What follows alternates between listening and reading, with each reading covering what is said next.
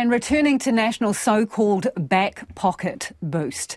The party's unveiled a tax plan worth $14.6 billion over 4 years that it says is targeted at the squeezed middle. National says a family with children and on the average household income of $120,000 a year would be up to $250 a fortnight better off. It will shift tax brackets and fund the income relief by cutting government department costs, reprioritisation and a new 15% foreign buyers tax on properties over $2 million. Well, joining us now is National's finance spokesperson, Nicola Willis. Kia ora, Nicola. Kia ora, Lisa. As you can imagine, some of the criticism is coming thick and fast, voodoo calculations and heroics with your numbers.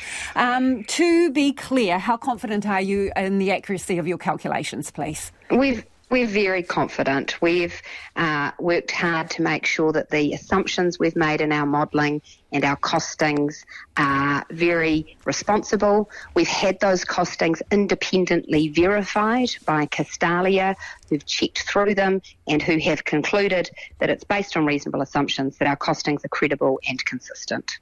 Okay, because it's an integrated package, right? Like a three-legged stool. One bit fails and you've got a problem. So let's look at the individual elements. Foreign buyers, you're hoping to get $740 million on average a year from this foreign buyers tax on homes over $2 million. How many houses would you have to sell a year in that bracket in order for you to realise that tax?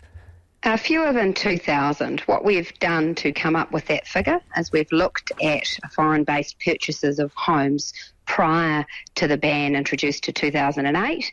Then we've adjusted for what's happened with prices in the market, the distribution of the kinds of homes that foreign buyers were buying, which were at the luxury end of the market. We've then put in that $2 million floor and we've come up with an estimate, and we're very confident in that estimate. Okay, because to the year ending June 2023, only 2,600 homes of that value sold. So you would be wanting 2/3 of those homes to go to foreign buyers in order to get your tax take.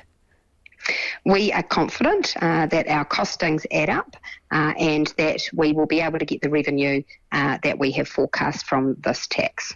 Yeah, confidence doesn't deliver actual revenue though. So based on those figures, you would be anticipating 2/3 of those sales, roundabout, would have to go to foreign buyers. Where do you see that market coming from? Because Australia and Singapore are out of the mix, aren't they? So there's a couple of things going on here. The first is when you look at the kinds of homes that foreign buyers tend to want to purchase, they are luxury homes at the upper end of the market. These aren't the everyday homes that you and I are living in or looking to buy.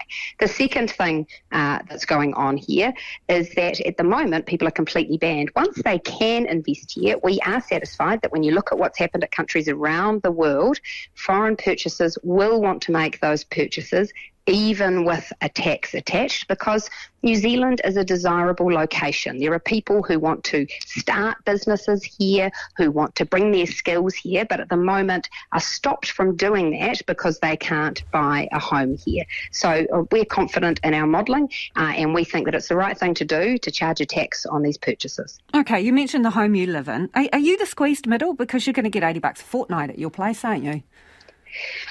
This package is not about me. I am very pleased. No, but that's what you get, though, isn't it? So are you the squeezed middle? That is what I get.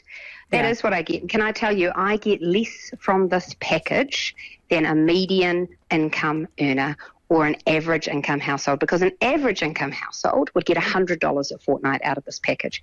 A median income earner earning $60,000 a year would get $50 a fortnight out of this package if they don't have children, whereas I'd only get $40. And I think that's right, because we wanted to target this tax relief so that the squeezed middle got the most, and we have achieved that. But Nicola, if you want it to be really targeted, you don't need, arguably, that $80 a fortnight, because you are not the squeezed middle, right? So why didn't you target it even more so? You could have, for example, put in a higher tax rate above to claw back that money you were giving to people who aren't squeezed.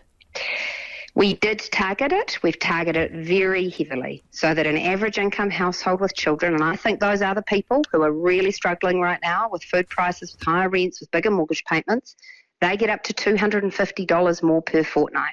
That's where the support needs to go. These are the people that are often missing out on other entitlements, on other support, and we've honed in on them. You know, the other side of this is that it's not actually about me, but there are people who are earning, let's say, $78,000 who have huge family responsibilities, are juggling multiple jobs, have massive mortgage payments to make. And do they deserve $40 a fortnight to help them with the extra cost of living? I think they do.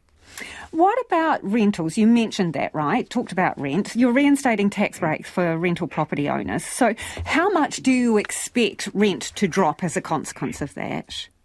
Well, what we know is that at the moment, the costs on landlords are being ramped up significantly by Labor. By removing that interest deductibility, they're effectively adding another tax, and landlords I have spoken to have said, look, I am trying not to pass it on to my tenants, but by next year, when it cranks up further, it's going to be too hard. I'm going to have to pass on some of that cost to tenants. So by stopping that cranking up that Labor has planned, we're confident that we'll take some of the pressure out and we will take some of that upward momentum out of rental prices. Okay, so you have estimated, you say $75 a week on average is the rent rise, right? So is rent going to go down $75 a week as a consequence of you reinstating those tax breaks?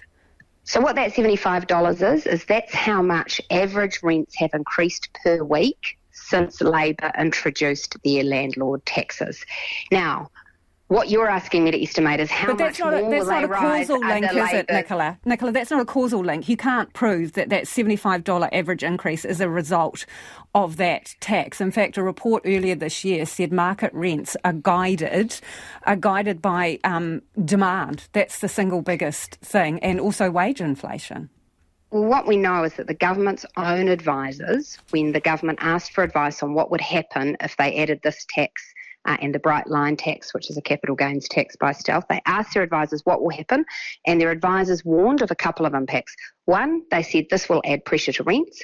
Two, they said this will lead to a lot of churn in the private rental market. And be careful, because you're going to end up with more people on the State House waiting list and more people needing emergency accommodation. What we have right now, Lisa, is a State House waiting list that is more than quadrupled what it was when Labor came to office. And last night, hundreds of New Zealand children were put to bed in a motel room. We need a functional private rental market, and that requires landlords being able to provide affordable housing. You announced today that the so-called ute tax, as it's colloquially known, will go, right? So that helps pay for the incentives for EVs. So what's happening with the incentive payments for EVs? Are they gone as well?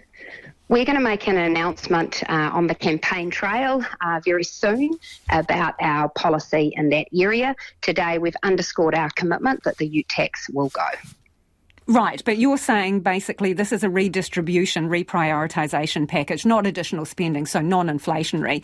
So can you be upfront then about what's happening? Because are you funding that EV subsidy from somewhere else, or it's a gone burger?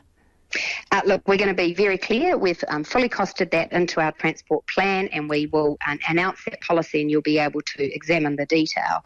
The tax package that we've announced today is fully self-funding. It's responsible in the sense that the tax reduction that we're delivering is funded both through reprioritisations of existing spending and then extra revenue measures. So we think this is the right way to do it. Should a Tesla buyer get $7,000 subsidy from taxpayers? No, they should not. So then it's going, is it? Well, we've long said that we do not think that is the way to achieve emission reduction in the economy, to subsidise high-value electric cars in that way. Of course, we want to see more people driving electric cars, but that's not the way to target support.